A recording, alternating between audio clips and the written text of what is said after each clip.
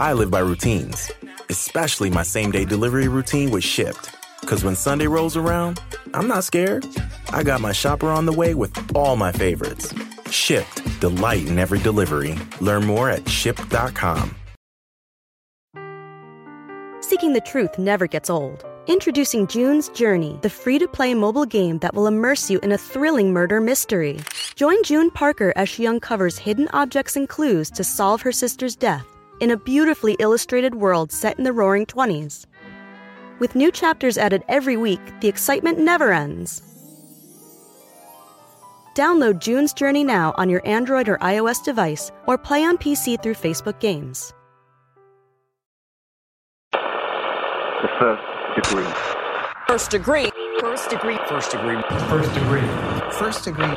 The first degree. You see it on the news, you see it on the paper, you see it on Facebook. These things are supposed to happen in movies, not in real life.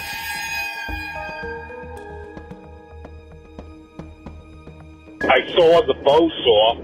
The bow saw was laying on the trailer. And I remember looking down and seeing the blade, and it was stained, the blade. I don't know if it was rust. I don't know. But I do remember that because, certain things you remember about a situation. You're looking at this trailer going, oh my God, what a stench. Hey guys, welcome to The First Degree, the true crime podcast that you might end up on. My name is Jack Bannock. I'm sitting across from Alexis Linkletter and Billy Jensen. They're on my couch looking like a cute little podcasting couple. It's adorable. It is cute. We're recording at my apartment for the first time. Second time. We recorded Source Family here. It sounded like shit. Hopefully this episode sounds better.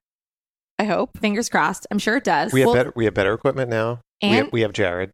And we have better company today. And we do. My parents are here. They're watching us. They're my audience. They're just like lovingly. And my mom is laughing at me lovingly right now. staring at Jacqueline. It's the cutest thing ever. My dad is taking videos. Oh my It's God. in a sense our first live show. It really is our first live show. It's our practice live show. No, they are my favorite. And my parents do have a first degree story to the Rajneesh cult that we do have to do one day. Yes. It's a very... Oh my God, you told me about that, May. I would love to do that soon. I know, we have to do it. Yes. So if you guys are interested in Rajneesh, if you watched Wild Wild Country, it's a very crazy story. We're doing that soon. We are doing that soon. Throwing it on the docket. Okay, well, what day is it, Billy? There's a lot of days that we can pick from. Today is Don't Step on a Bee Day. I know, that was the nicest one. Yeah. Save the bees. It's National Pina Colada Day. It's Teddy Bear Picnic Day, and I noticed that you actually have a Build-A-Bear. Oh, it's from Jared. A Build-A-Bear from Jared, who's wearing all denim. He's wearing a Canadian tuxedo, and he's wearing a Jared looks outfit. Like work boots. Did he send this to you with the anniversary gift? No, he sent this to me. We'll post a picture on social. As like an early birthday. Let me see if I can see what it says. This is an urgent message for Jacqueline Van. Stop. My dearest Jacqueline, stop. I must say, darling, I've really taken quite a liking to you. Stop. The kind of love that would ferry me across the Atlantic if need be. Stop. I fear the tape is running out now. Stop. Happy birthday, darling. I love you. Oh my Does it God, say that is stop? wonderful. Yeah, because he's doing it. He's doing it like it's a telegram. We have like so an inside joke where he cute. talks to me in an old timey voice. So he made an old timey Build-A-Bear I with the love Jared Jared. outfit on. It's so cute. That is Jared, I'm so glad you and Jacqueline adopted me as my parents.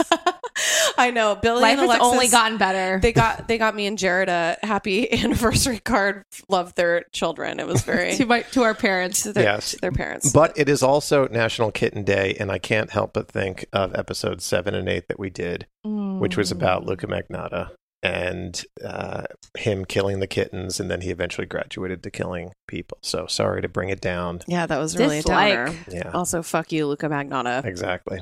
Okay, so before we get into our case, we have merch, and we talked about it last week. You guys went on the site, you bought a bunch of stuff, but anybody that hasn't, go check it out. It's fucking awesome. I designed it myself. It is so good. It's very We cool also merch. need to pick out what stuff we want. We don't even have our own merch yet, but we're doing it today. I made the first order on the website to make sure it worked. And it did? So I will be getting an Only You Can Prevent Serial Killer shirt. I'm going to order my sometime stuff. Should I just order my stuff? soon. I can figure it out. Which one did you get? The bear one or the all text one? Just the all text. All text I'm an one. all text kind of person. Okay. I think I'm going to get the bear. I'm going to get the bear poster, I think, too. Yeah. The bear poster is a bestseller. Is it? Mm-hmm. Oh, the Only You Can Prevent Serial Killers with the bear. Mm-hmm. Okay.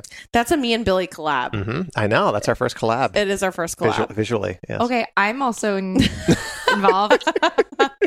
Yeah, you're whatever. You barely contribute to the podcast, Alexis. Yeah, I'm a slacker. We don't really need you. Right. I lift right out. It can keep on Slide going. Jared in here instead. We can just talk about Phoenix or Yeah, something. yeah, we would talk Right. about Phoenix and Jared. Right. Well, I'm going to get a poster too, guys. Yes. So We're there's all, that. Everybody I'm going gets to a buy poster. you a poster. Thank you. Oh, that's so sweet. With our own money. We'll never make money from this podcast. No, because we're just going to buy so much merch for That's ourselves. right. Yeah, that's fine. Right. But check it out, though. And you can find the link on our Instagram page. On our Instagram. Yes. All right, well, that's enough of that. So let's turn down the lights. And turn up your anxiety. Because this could be you.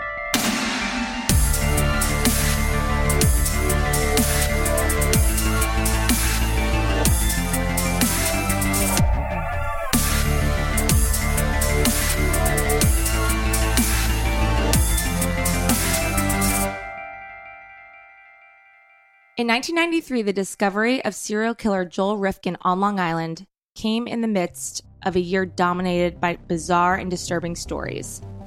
It began first with the abduction of 10-year-old Katie Beers, held captive in an underground dungeon, and ended with Colin Ferguson shooting dozens of commuters going home on an evening train, resulting in 6 dead.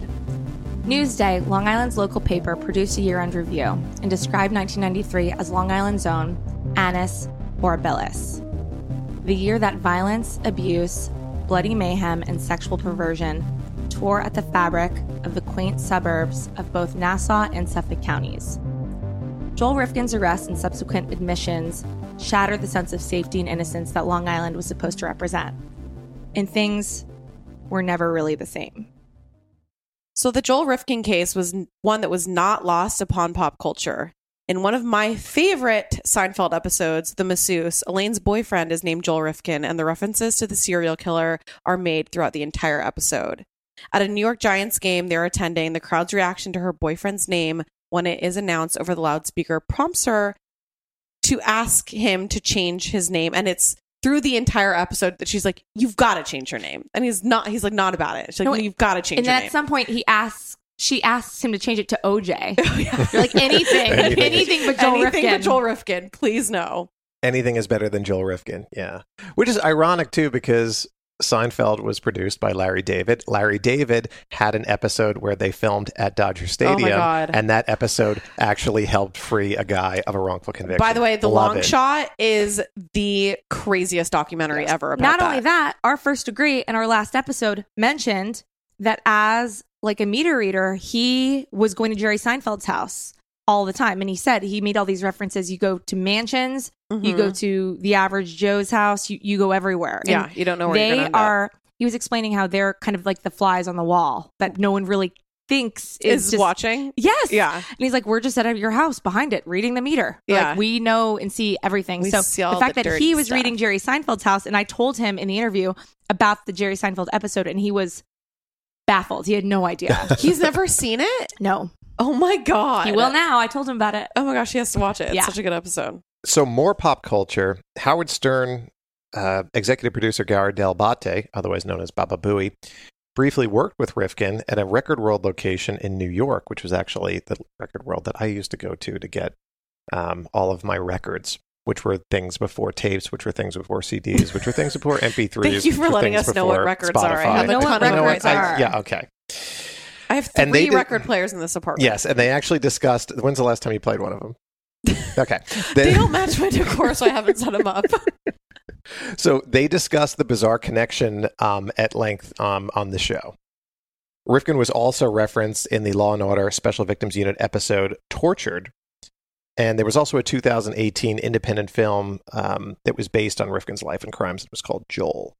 So the pop culture implications since the Rifkin crime spree somehow, even just when we were just talking about it, it somehow filters the horrors that he committed. I mean, the fact that you can laugh about it in a Seinfeld episode. Yeah, it's fucked up. It just filters it in a way that it is more palatable for people. But really, the things that were revealed after his arrest and the hatred and indifference he kind of spewed about the women whose lives he stole while he was in custody is truly bone-chilling. And in our last episode, as we said earlier, we left off with the arrest of Rifkin after the discovery of Tiffany in the bed of his truck. We still have our first-degree Paul with us to take us through the conclusion of his experience. So after Joel was taken into custody on that night, the investigators, they searched the house where Rifkin grew up and still lived, and he lived in it with his sister Jane. And this was a house in East Meadow. And inside his second-floor bedroom, they found what is commonly referred to as trophies that he took from all of his victims. He had driver's licenses, dozens of them. He had credit cards. He had piles of women's panties and bras. He had jewelry. He had prescription drug bottles that were prescribed to different people, women, purses, wallets, makeup, hair accessories, women's clothing, photographs of women. And many of the items, as they started to break them down, they could match them up to victims of unsolved murders. And this is how they started piecing together the case. And this is, when Rifkin did start to spill, but when his memory was starting to fail, they had these items to fill in the gaps. Is it my turn? And it seems like Rifkin really idolized his serial killer predecessors. There were stacks of newspaper clippings about Arthur Shawcross and a book about the then unidentified Green River Killer, who we now know as Gary Ridgway. And when questioned by police, his mother, Jean, who was 71 years old, and his sister, Jan, who was 31, insisted that they knew absolutely nothing of Rifkin's horrifying secret life, and both claimed to not have seen his bedroom for years. So our first-degree Paul knew this family and is currently a parent. So I asked him to try to imagine what Jean thought and felt when she learned her son was this monster that he ultimately is. After he was arrested, I was like, oh my God. That's when it all, I put it all together. Again, I remember seeing his mom. As a parent, you would never think your child's a monster. Not like that. And I could only imagine. She was elderly also. So I could only imagine, how she felt. Jeez. It's shocking. It's hard to put into words. Joel's mother attended her son's arraignment and all of the other preliminary court proceedings. We can only assume that she was in total hell. Come on, folks. Step back. Let these people through. Yeah. Is there anything you'd like to say before you go in? You must be shocked, Mrs. Rifkin. No comment. There's some officers. Ma'am, have you had a chance to talk to your son? What has your son said to you, ma'am? So Rifkin starts to spill, and he tells Trooper Thomas Capers, quote, "I'm in a lot of trouble." And he starts talking about Tiffany and then 16 other women who he said were sex workers who he killed. And he was mostly upset that his mother would be upset about what he had done. He was very concerned about that. So for 6 hours, he writes out a handwritten confession about these 17 murders and tries to put as many details as possible. And he, during this 6 hours, he first asked for a pen and paper. Then he asked for a calendar and a map. And he would list out all the victims, where he met them, when he met them, how he disposed of their bodies, and what trophies that he took of that, clothing, jewelry, licenses, all of that. Investigators filled plastic and paper bags with evidence, including a mattress and gardening tools. Police say the use of paper bags indicate there may be blood on the items, since blood samples can be extracted from paper, not plastic. Last Monday, police removed stained pieces of wood and a chainsaw from Rifkin's home. Also found women's jewelry and boxes of paper from Rifkin's bedroom, and ID cards from 10 women, including driver's licenses, welfare, and credit cards. The police also found evidence in the garage of the Rifkin home, of Rifkin's mother, that they believed to be connected to the murderous acts. And in the garage, they found 3 ounces of human blood in a wheelbarrow that was there, tools coated in blood, and a chainsaw that had blood and human flesh stuck in the blades. The arrest and constant media coverage of Rifkin's crimes shook loose a memory that Paul had from a day he had at the Rifkin home. It's very hard to jog your memory, but there's certain things you remember, and, you know, again, you're going back to your senses. That is another distinct thing I remember, because I saw the bow saw. The bow saw was laying on the trailer. And I remember looking down and seeing the blade, and it was stained, the blade. I don't know if it was rust. I don't know. But I do remember that because, you know, certain things you remember about a situation. You're looking at this trailer going, oh my God, what a stench. And beyond confessing to murderous acts, Rifkin made other admissions that were pretty curious. He was receiving unemployment at the time of his arrest, and he expressed concern about his income and the cost of hiring sex workers and giving money to his mother. Quote, he said he felt guilty collecting money from unemployment and not contributing to household expenses while spending money on dates. So he's feeling guilty about the wrong fucking things. Not paying his mother money, and he's fine with taking lives. Yeah. Cool. That's what he's concerned about. There's a lot of stuff about mom here. Yeah, a lot of mommy stuff. So we need to start building a timeline, and we're going to start from the beginning. Rifkin murdered his first victim, and her name was Susie. And he picked her up in a section of the East Village. And so this is what happened. In early March, his mother and his sister left on vacation. He brings her back. They have sex. She sleeps. They use some drugs. She used some drugs. They slept some more. And that was really irritating Rifkin, he said. Because he doesn't use drugs. Yes. And she's also sleeping a lot, too. So then, apparently without any provocation, he picks up a howitzer artillery shell. And he strikes her repeatedly on the head with it. She was still alive, however. And she fights back when he tries to move her, and she actually bites one of Rifkin's fingers deeply before he strangles her to death. And he says, I just lost control. I stopped when I get tired. Then he went to bed. And he dismembered her body, but he isn't sure where he dumped the parts. Now, this first case really got me because we're going to bring back to, this is not necessarily my first degree, but it gets really close. My grandfather had the biggest surplus store, one of the biggest surplus stores in Nassau County. It was an Army surplus store. Mm-hmm. He sold this kind of stuff. He sold howitzer artillery shells, and he sold it in East Meadow, probably a quarter mile from this guy's house. Ugh. So it's very, very possible. I mean, the store was already gone by the time that I was, the store probably closed in like the late 70s, but It's very possible that was actually purchased at my grandfather's store. Yeah, there's probably... So every part of this guy's story keeps popping up. It's like stuff that is tangentially related to me. Times, and it's yeah. I just got fed up and I started hitting her. Basically, beat her till my arms got tired. And then we wrestled on the floor, and I ended up strangling her.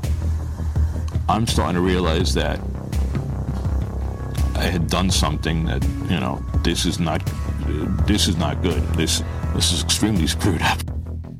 So as Joel Rifkin continued to explain what happened on the night he killed Susie, which was his first victim, he explained that after he killed her, he wrestled her body into a plastic trash bag, cleaned up the blood and signs of combat in his living room, and then he fell asleep. What I think is really interesting is that when I was reading about this, when he was explaining how he slept for like 6 hours, I don't think he was that tired. He didn't have a job. I just think it was some incredible release. Yeah. Where it was just this overwhelming experience for him. And he was probably just emotionally exhausted. And he'd been pent up for years just thinking about doing these things. And it was something like that. It's disgusting. It's sick. So after he woke up, he dragged Susie down to the basement, draped her body across the washer and dryer, and then he used that as a makeshift operating table to dismember her corpse with an X-Acto knife. And in the interviews, he calls it a hobby knife. A hobby knife. Which is really small, too. They're deadly. They really are. But to dismember somebody with, Also to call it a hobby knife when they're that dangerous, it's like, no, dude, that's an X-Acto knife. Mm-hmm.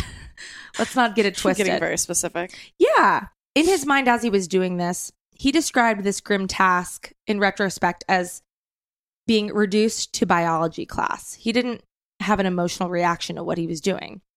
And to make identifying her difficult, he severed Susie's fingertips and pulled out her teeth with pliers and then jammed her severed head into an old paint can. And the other parts went into garbage bags and then into his mother's car to be dispersed elsewhere. Jeez. So on March 5th, 1989, a member of the Hopewell Valley Golf Club sliced his ball into the woods along the 7th green and ended up finding the can that contained Susie's head. The news released whatever information that they could glean about the woman in the can, hoping that they could identify her. And one of those characteristics was that the Jane Doe was HIV positive. So upon learning this, Rifkin suffered a, quote, major anxiety attack. He followed the case, and the police prepared artist renderings of the victim in life and checked them against a list of 700 missing women. But Susie was never identified. Her case remained unsolved until Rifkin confessed in 93. So Joel, he waits more than a year to kill again, and he's vague on the dates.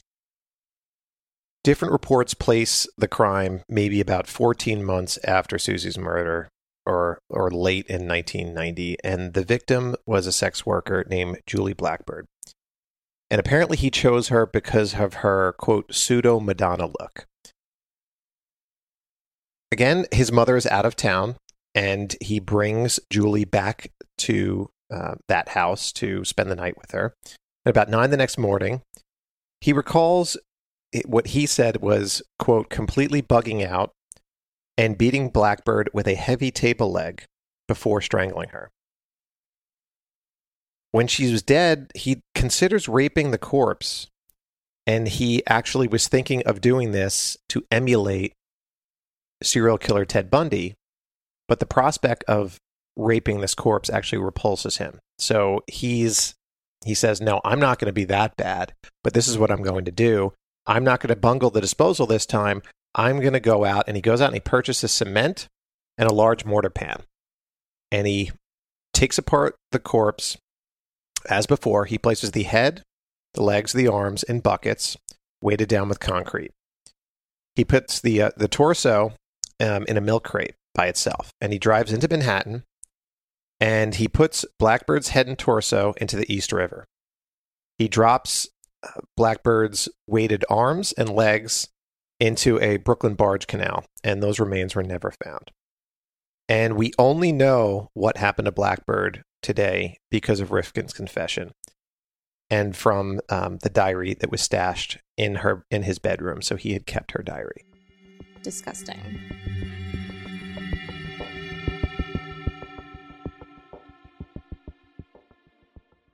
When I was growing up, I took French in high school, but I could never get the language to stick. I wanted to be fluent so bad, but it never happened. I just couldn't focus, and I couldn't practice enough, and it didn't work. But thankfully, there's Rosetta Stone, which is the most trusted language learning program, and it's available on desktop, or it can be used as an app on your phone or tablet. Rosetta Stone is different. It immerses you in so many ways. And with its intuitive process, you can pick up any language naturally. First with words, then phrases, and then sentences. And before you know it, boom, conversations.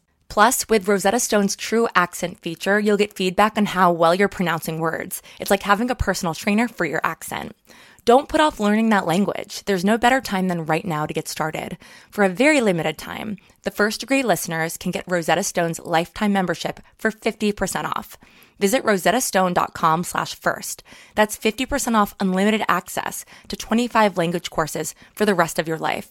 Redeem your 50% off at rosettastone.com/first today.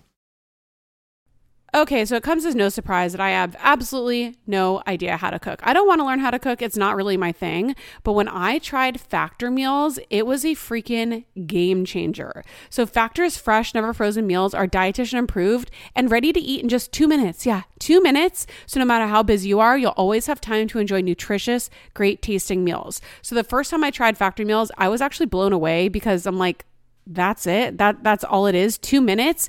And the meals are so delicious. With 35 different meals and more than 60 add-ons to choose from every single week, you'll always have new flavors to explore. And you can treat yourself to restaurant quality meals that feature premium ingredients like filet mignon, ooh, fancy, shrimp, and blackened salmon. Like I said, they're so easy to prepare. I love them. So head to factormeals.com/degree50 and use code degree50 to get 50% off your first box plus 20% off your next month. That's code degree50 at factormeals.com/degree50 to get 50% off your first box plus 20% off your next month while your subscription is active. It's almost summer, and the best and most sustainable way to shop for a new season is on therealreal.com.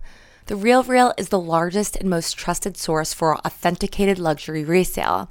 It's the only place you'll find brands like Hermes, Cartier, Prada, Dior, Staud, Zimmermann, Jacquemus, and more for up to 90% off retail. 10,000 plus new arrivals land every single day from hundreds of brands you love, all authenticated by a team of in-house experts.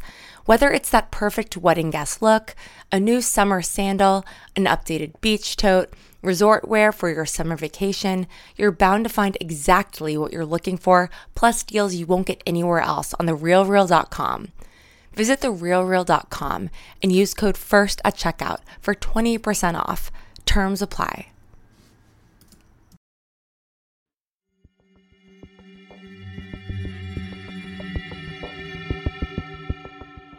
In 1991 is when Joel Rifkin started his own landscaping business, and he was renting space at a local nursery to store his equipment. And he complained to his landlord, "I keep losing all my customers." And by the summer, he was falling behind on his rent. His obsession with murder had consumed his life by this point, and he began using this rented space at this nursery as a station sort of for the bodies he needed to dispose of in transit, as like a middle place where you dismember at his house, store them there before moving them somewhere else in the middle of the night. So Barbara Jacobs was the next victim of Joel Rifkin's, and she was a 31-year-old who was also a sex worker. Joel picked her up in July of 91 and took her to his home, his mother's home rather, in East Meadow for sex.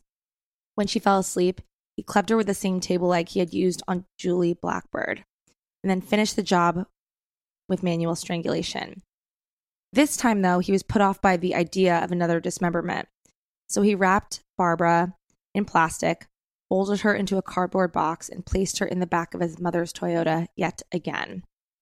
Then he dropped her into the Hudson River, and she was found only hours later by firefighters on a training exercise. But this time, when Rifkin saw the news reports about it, he said it didn't even faze him. And the coroner actually, when he did an autopsy on Barbara after finding her, blamed her death on a drug overdose. So, she was buried in Pottersfield Cemetery and she was unidentified, and they just thought she was somebody who caused her own death. And that was until Rifkin confessed to her murder 2 years later. So she sat there, and her family didn't have answers that entire time. Okay, another somewhat first degree. So he rented this space at the local nursery. That was actually our gardener, and his name was Kev. And, Weird. And I remember my dad, who loved to go whenever his favorite show was Cops. He's an ex-con. He would always chase fire trucks and stuff with me in the car. And I remember him going down to when they were searching Kev's space, and he actually yelled out, We know you had something to do with it, Kev, as a joke. Oh my god. Because he was such a dope. Not That funny. was my dad. Not funny, Dad. So Mary Ellen DeLuca was Rifkin's next victim. She was a 22-year-old Long Island native, last seen alive at 11 p.m. on September 1st, 91, when she left a group of friends for a date. Rifkin found her on Jamaica Avenue in Queens and drove her around New York until sunrise. They wound up at a cheap motel. Mary Ellen reportedly was apprehensive about having sex with him at first, but then agreed and rushed through it and apparently, quote, complained through the whole thing. Then, and this is according to Rifkin, at some point, he apparently asked Mary Ellen if she wanted to die, and she allegedly said yes. But again, that's only according to him. As he strangled her, Rifkin recalled, quote, she did nothing, just accepted it. He remembered her murder as one of the weird ones. And to dispose of the body, he drew inspiration from Hitchcock's Frenzy and went out to purchase a cheap steamer trunk, squeezing DeLuca inside it. She was dumped upstate at a rest stop and found on October 1st, nude except for a bra. And without ID, decomposition made it impossible to determine a cause of death, and she was buried nameless, unidentified, until, again, his confession. So the way he's interesting in a sense, and I just say interesting in a macabre way, I know, but it was just logically wise. He's patronizing sex workers on a nightly basis, near nightly basis, but he's not killing all of them. So he's sort of, what is prompting him to kill one and not the other? Because he's going out with a lot of multiple a night. Yeah. Like 2, 3, 4 a night. Yeah, this guy, this is all he's doing, all he's working for. He's staying Addicted with to his it. mother, and not paying rent and things because this is what he's spending his money on. So on a September night, he picks up Yoon Lee, who's a 31-year-old Korean native, and he had been with her before. And he's driving into Manhattan. People have seen him. They know him. He's a regular kind of, so. And she was actually his second date in an hour. So he had been with one woman, and then he went right back out to another woman.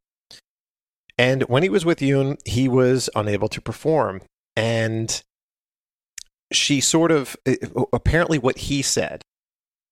So he struck her on impulse, and he strangled her while mouthing something about saying, making a big mistake, he said. And it was his first murder of someone that he had actually known beforehand, that he had actually been with beforehand. And this is the one time that he experienced something of remorse as opposed to, the remorse that he felt for making his mother just concerned about him or indifference or whatever. And he later said, actually, I thought I liked her. He dropped her in the East River, and Lee's ex-husband identified her body, which fortunately was able to spare her from an unmarked grave. So Joel Rifkin was unable to recall the name of the sixth woman whose life he stole. He murdered her a few days shy of Christmas 91, and he strangled her in his car during oral sex and described the event as very quick. Afterwards, he drove back to Long Island with the body slumped beside him, concealing her under a tarp at his rented workplace at this nursery that we discussed. And then he drove to a recycling plant in Westbury, where he had once worked part-time, and he helped himself to a 55-gallon oil drum. And he put this Jane Doe, and we don't have a name, which is really sad, in the barrel and rolled it into the East River. And when he was about to leave, though, he was actually confronted by a patrolman who accused him of illegal dumping. But somehow he persuaded them that he was just collecting junk, and he kind of got out of it. Like with our first degree, Paul, we talked about this. It's like he's had a million of these close calls, I'm sure. So many. He's just lucky. Like, this story would be so much different if he actually caught him. It's just lucky. So this 55-gallon oil drum worked so well for Rifkin that he purchased several more to use as these makeshift kind of coffins. He used the next one on Lorraine Orvieto, a 28-year-old manic depressive who tried to control her mood swings with cocaine. So these 55-gallon oil drums worked so well for Rifkin that he purchased several more to use as these makeshift kind of coffins.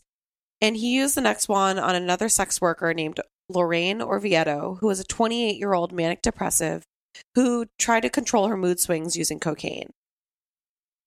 So Lorraine was from an affluent Long Island home where she had been a high school cheerleader, and Rifkin encountered her on December of 1991 in Bayshore, Long Island. So they park near a schoolyard fence, and she begins performing oral sex on him. He strangles her, and he discovers her HIV positive status when he finds a bottle of AZT in her purse. So he keeps the pills along with her ID and her jewelry as more of his trophies to put in his trophy room. And back at the landscaping lot, he stuffs her into her body into an oil drum, and he drives the body to Brooklyn and drops it into the Coney Island Creek. And fishermen find her on July 11th, 1992, which was 2 months before her family actually files a missing persons report. Now, I know in part 1 of our Rifkin episode, we had something at the end of the last episode that suggested that Paul ended up being assigned to a home of a victim. Yeah. Now, that is Lorraine's home, in the home that she shared with her parents. So this house in particular was in Stony Brook in Suffolk County, and Paul was eventually assigned this home after he found out about Rifkin and all of that, and he was able to connect the dots that way. When I transferred to Suffolk County, you become friends with coworkers and everything, and, we talked about the Rifkin case came up in the office because, I talked about it because I read his home, I saw him, I saw what he looked like up close. One of my coworkers was friends with one of the victims. Oh, yeah, he was upset. He was like, she was such a nice girl. Just unbelievable.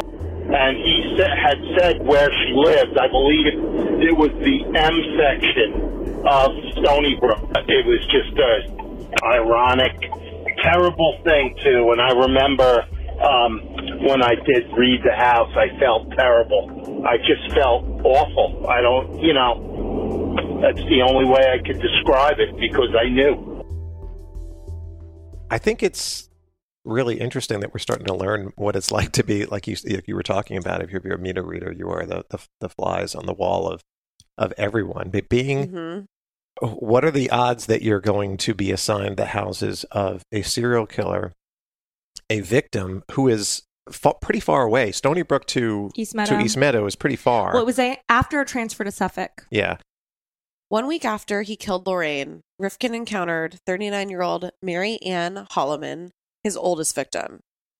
He drove her to the same parking lot where he had taken Yun Lee, and he strangled her during oral sex.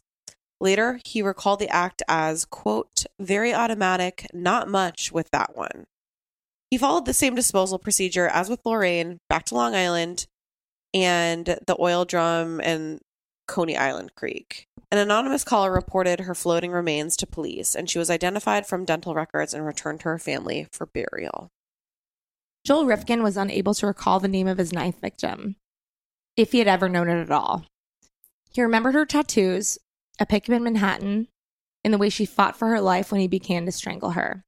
She too wound up in an oil drum, and subsequently in Brooklyn's Newtown Creek, where she was spotted floating with the current, but protruding from a rusty barrel. The cocaine in her system prompted detectives to brand her as a drug mule, killed accidentally by the rupture of a drug-filled cocaine balloon, or, condoms filled with cocaine in her stomach. Police learned their mistake a year later when Rifkin confessed to murdering her. And you see this so much, and you still see this now. If they find a woman that has drugs in her system, they're going to say that she over. I mean, now it's mostly overdoses. Back then, you start hearing about cocaine. Cocaine was big back in the early 90s. It's easy for them to say that because then it doesn't go on their stat sheet. Oh, this was an overdose. This wasn't a murder, and it doesn't go in their stat sheet. No more homicides. Yeah. So then Rifkin meets Iris Sanchez, and she's working on First Avenue, and this is over Mother's Day weekend. And at this time, he was AWOL from his job at this East Meadow liquor store, and this is one of those jobs that he had. Remember, he had a lot of those those really short-term jobs across the years. So he picks her up, broad daylight, and he drives her to a Manhattan housing project that he says down by where Macy's has the fireworks. And he strangles her during sex and drives her body across the Brooklyn Bridge. And he chooses an illegal dumping site near JFK, and he wedges her body underneath this rotting mattress. And she wouldn't be found until June 93 when Rifkin drew detectives a map. So you see that with his pattern, he starts to, he's a little sloppy, and then he thinks he has a system with the barrels. And he's going, I'm going to use these barrels now. I'm going to use Coney Island. I'm going to drop them in there. This is what I'm going to do. And then he starts getting a little sloppy here. But they're still not finding the victims. Have they found any of these victims that? I mean, they found a few. They found a few that of they them, actually connected to homicide, though. I mean, but that's the thing is that with Iris Sanchez's body, he doesn't bother putting her in the water, and that was what his MO was just weighting him down, putting him in water, and no, so that's what he's trying to do. He's trying. It's just strange that he decides now that he's just going to be a little bit sloppy now. Right.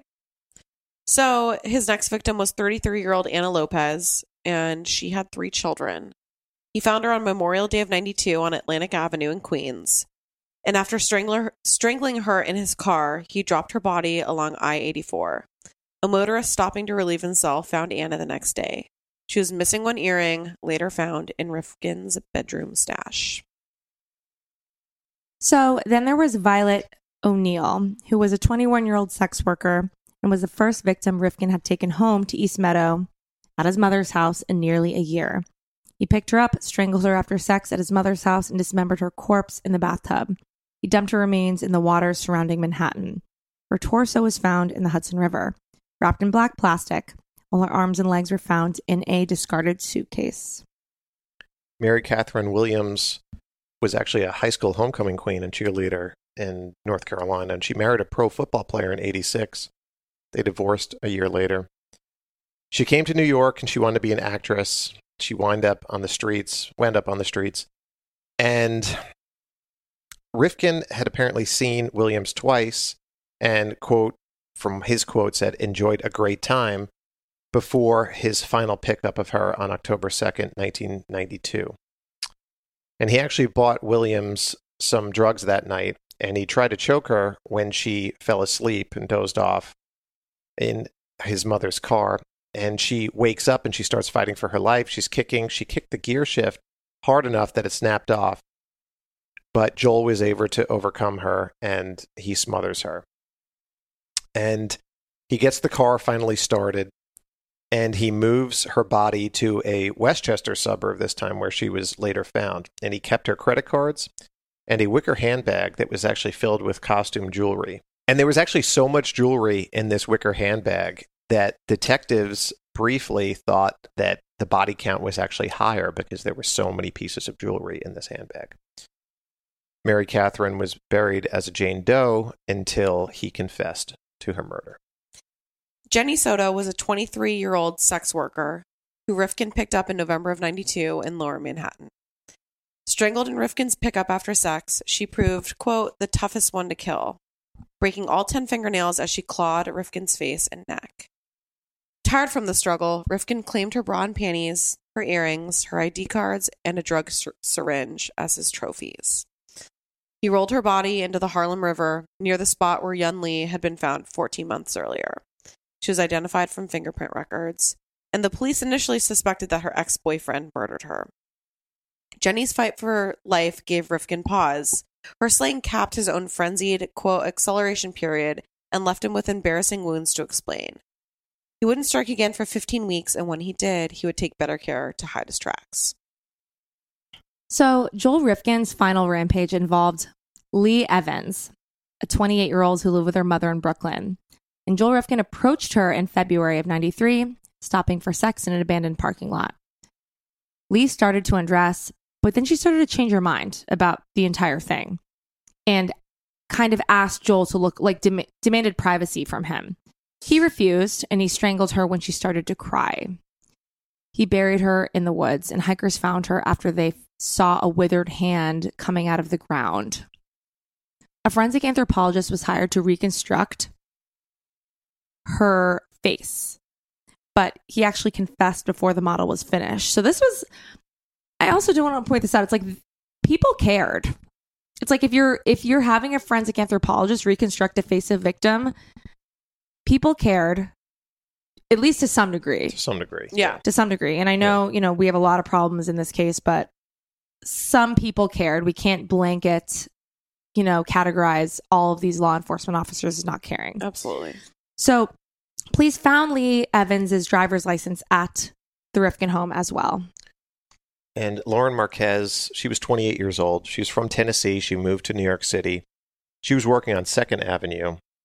And Rifkin immediately began strangling her. Didn't even start with the sex, apparently. But he became distracted by apparently a man walked past the car with a dog. And Rifkin almost let her escape. They had a fight. And then ultimately, though, Rifkin snapped her neck. And he dumped her body, this time in Suffolk County in the Pine Barrens. And it went undiscovered until Rifkin's arrest. And then this brings us to number 17, at the final life that he stole. And as we know, Rifkin's last victim, Tiffany Bresciani, she was the first we discussed because this is the one that prompted Rifkin's arrest after her body was discovered in the bed of his pickup truck.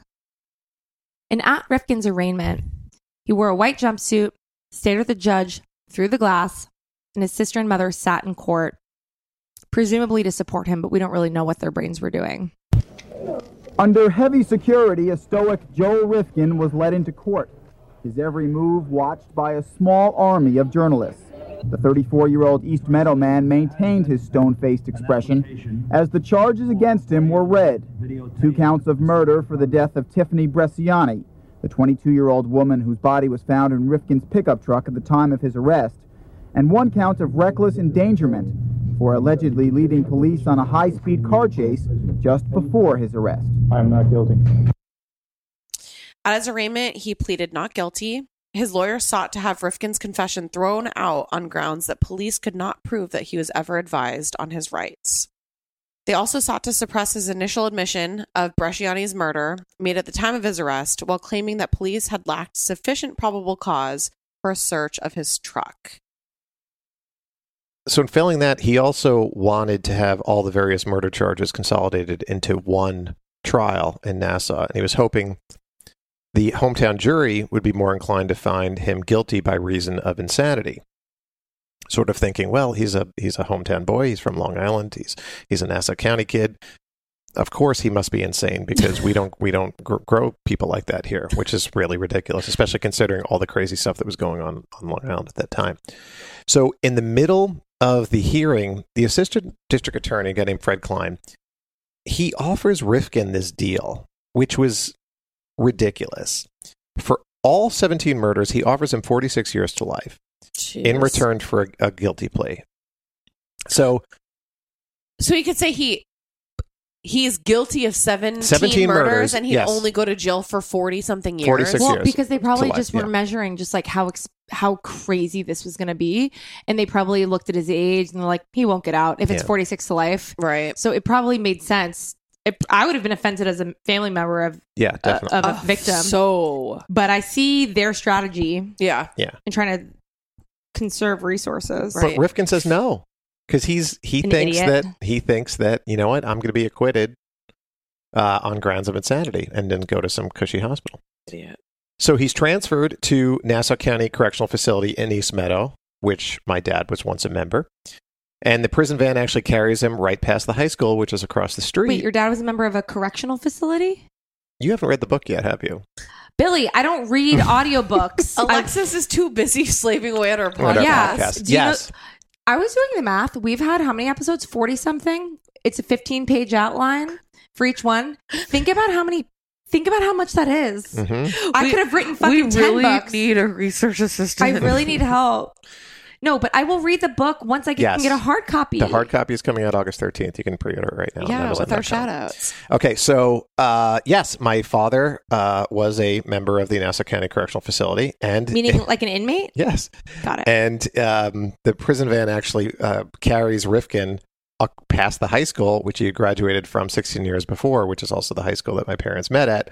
The high school is actually right across the street from the jail. And in my hometown, and I thought this was like the same thing for everybody's hometown, we had these giant sirens all over, and they would test them every Saturday at 2 p.m., and they were sirens for jailbreaks. So while he was in custody, he participates in a number of interviews, and he really starts to shame the victims that he killed, and he called them, quote, nasty girls. And he showed very little remorse for any of the slayings, but he actually did say, what a nice guy, that he did feel a little bit of something for the victims' families. Wow.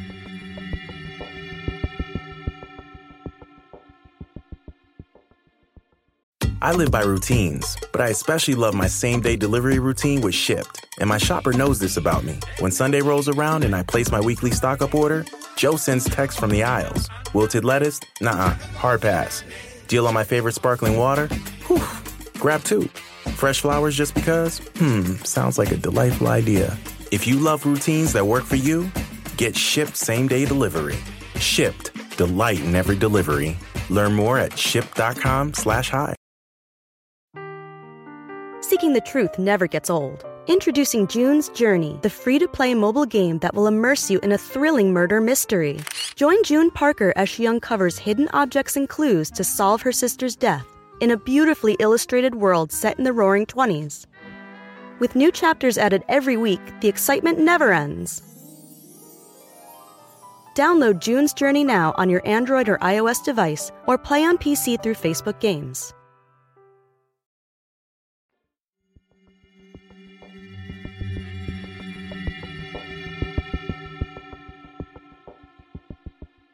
So the jury selection for Rifkin's first trial began on April 11th, 1994. A panel of 7 men and 5 women were seated 9 days later, with opening arguments began on April 20th.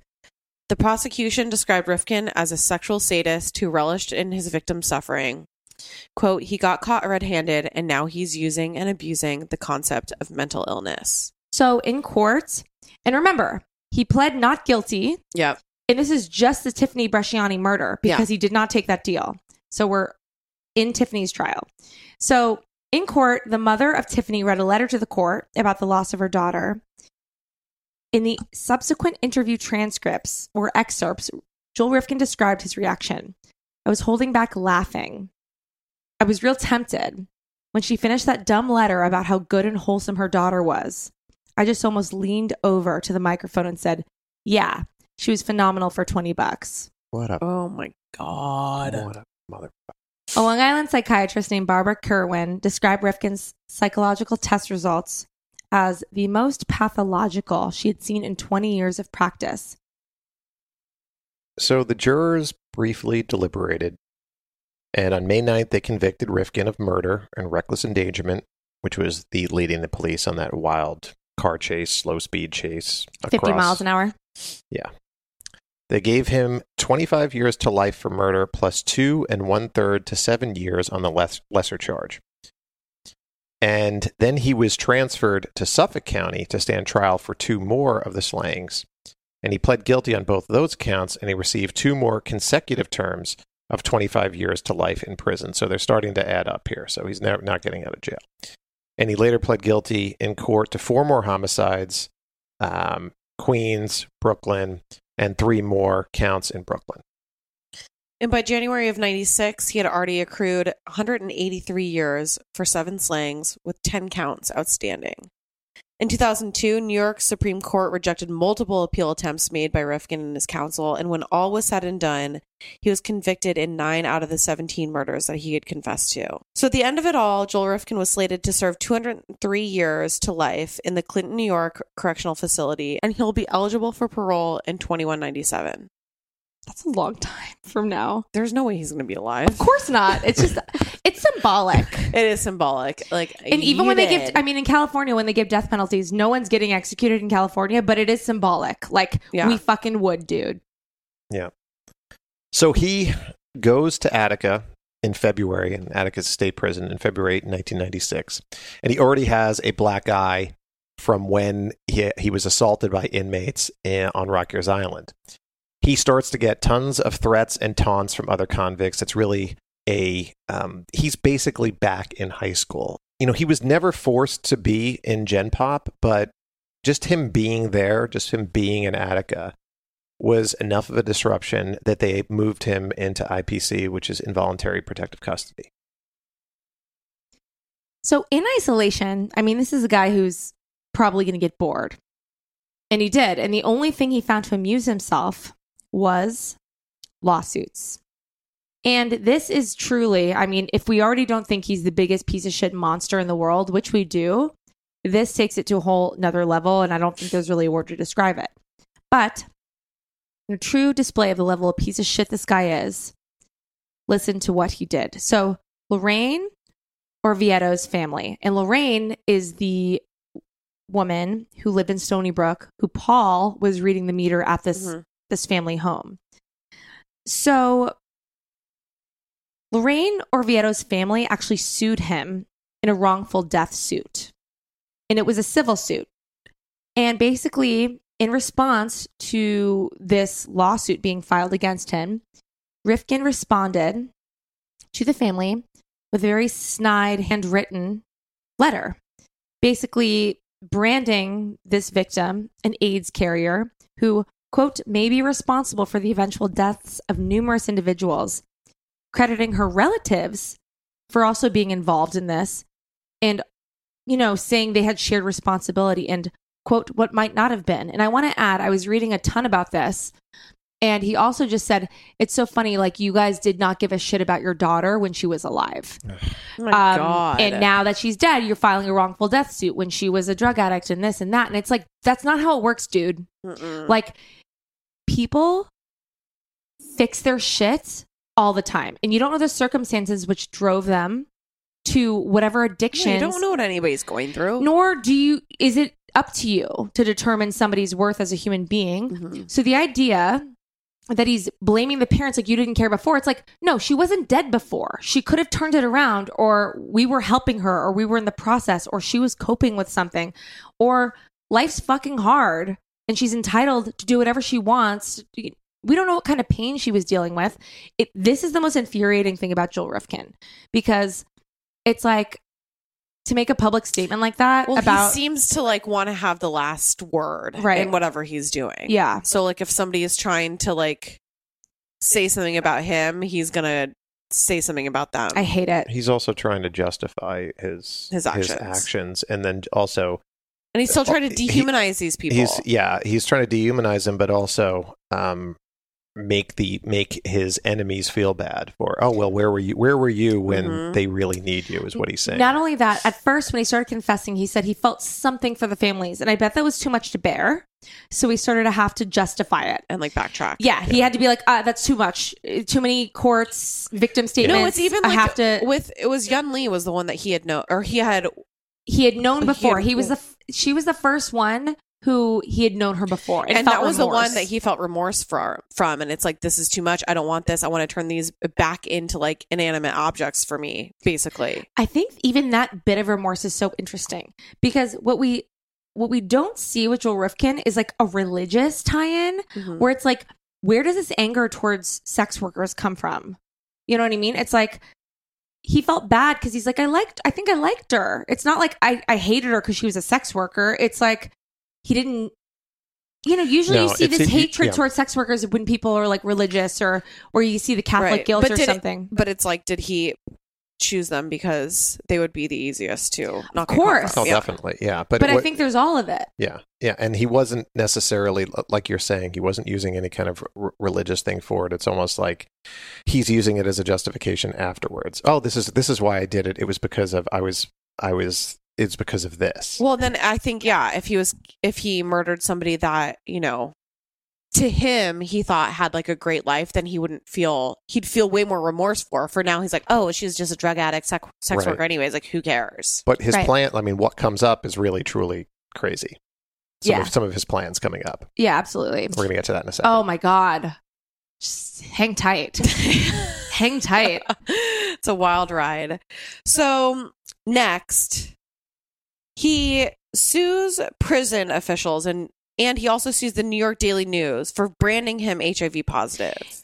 Which, I'm going to stop you right there, because we don't know if he was, because HIPAA laws protect him. Right. They protect you even in death. Right. If he contracted HIV and if that had something to do with this. But he did sleep with at least 2 people who did have HIV or was HIV positive. Yeah. So I think that's fascinating. And it seems like something he's sensitive about. And even earlier, I think it was, earlier in part 2, he had like an anxiety attack after learning about one of his victims being HIV positive. So TB, who knows? We'll never know. We'll never know.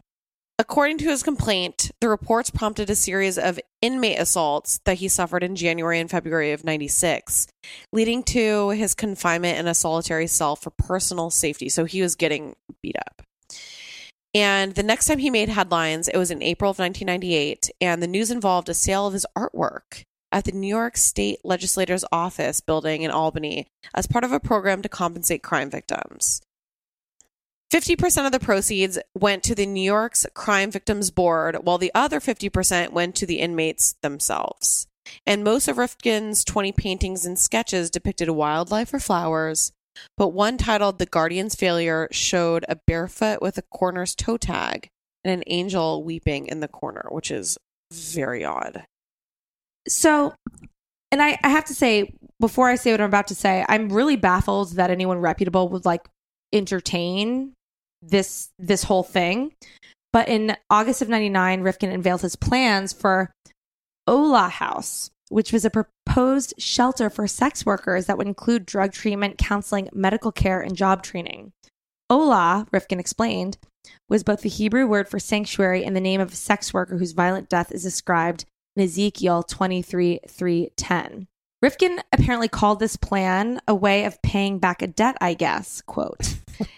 And while the idea drew praise from some courters, which boggles my mind, including prosecutor Fred Klein, who gave him that ridiculous deal, most objected to Rifkin's inclusion of a motivation room where residents would be scared straight with photos of sex workers murdered on the job. What? Who would allow him to even...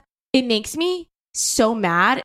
A way of paying back a debt, I guess. Dude, I mean, the whole I guess part is like... It's disgusting. There's no conviction in that at all. No. I mean, you see some of this. You see it with Son of Sam, who got religion, is trying to do good and, whatever. This is such like a way of... Berkowitz, also Long Island. Yes. A way of paying back a debt, I guess. It totally just like... No, I mean, he goes on. He says, of these women he hopes would frequent the shelter, these girls think, quote, I can't be touched. He explained. Well, 17 girls thought that, and now they're dead. Of his own victims. He's such a piece of shit. He's horrible. So he's later transferred from Attica to Clinton, which is at Dannemora, which you might have seen the escape from Dannemora. Mm-hmm. It's considered the Siberia of New York prisons. It's pretty high up there in the mountains. It's 350 miles north of Manhattan. And continually, all of his appeals to get himself out of isolation and into some sort of gen pop or anything have been denied. So we know where he is. We know where he stays today. He's no longer a danger. We know about his childhood. We know a lot about this guy, but I think one of the biggest questions, why? Why? Investigators, lawyers, reporters have probed him countless times. They search for the answer to this question in the books of the weird fucking poetry in his weird writings. And these contain no more motive than his confessions, which were neutral, avoidant. Rifkin has never given a reason. It's 17 that they know of. I'm sorry, but after a while, he must have enjoyed what he was doing to continue to do it. You don't just kill someone for the sake of it he had to be getting some kind of thrill out of it. He may say he doesn't know why, but deep down inside, there had to be something. Very grisly, you know, a terrible person. So what did we learn today? I think Joel Rifkin had the same chance at living a productive and normal life as anyone else. He had a loving family, a suburban upper middle class background. He had none of the glaring signs of psychopathy, no animal torture, no fire setting, no bedwetting, drug or alcohol abuse, no observable anger issues or violent outbursts. No, like, there's nothing in his childhood. No, like, head trauma, nothing. There's nothing that could explain this. Because I was looking it up, I was like, okay, I haven't seen anything about the weird shit he was doing as a kid. Was he like a peeper? Was he killing it? Like, there was nothing that his parents could have seen as a child to warn them of this. And I think parents, even when they see these things, are at a loss, because what do you do until your child does something terrible? Right. Well, again, and it goes back to the, like, his story was that he was bullied. Like, that's the thing. But it's like, is that a reason? No, because he's a, like, it's called organized lust killer. It has to do with women. And I saw some articles that were interesting where some psychologist was waxing curious about his motives.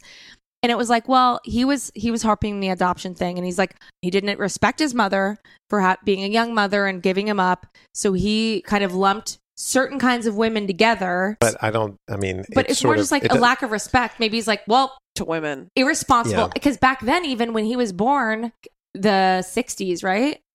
Yeah.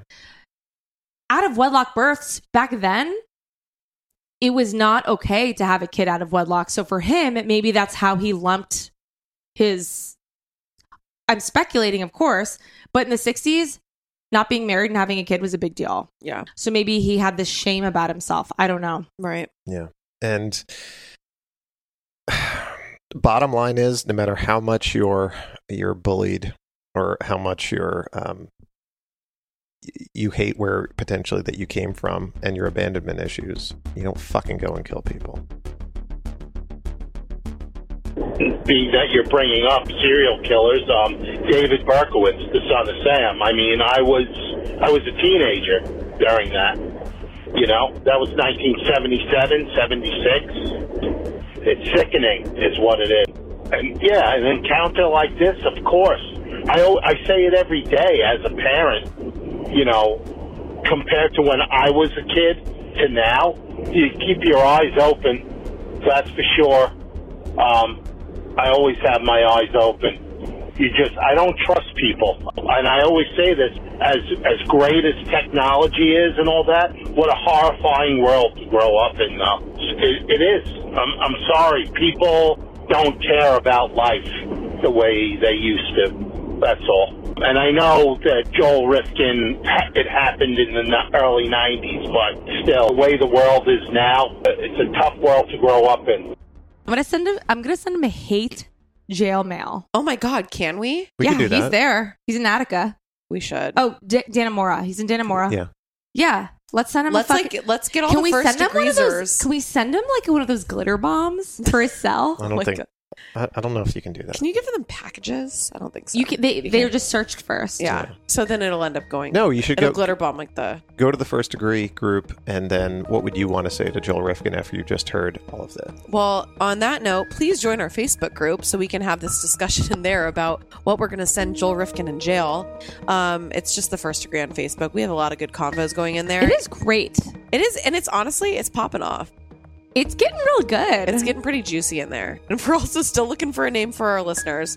So hot links until we find something better. Hot links.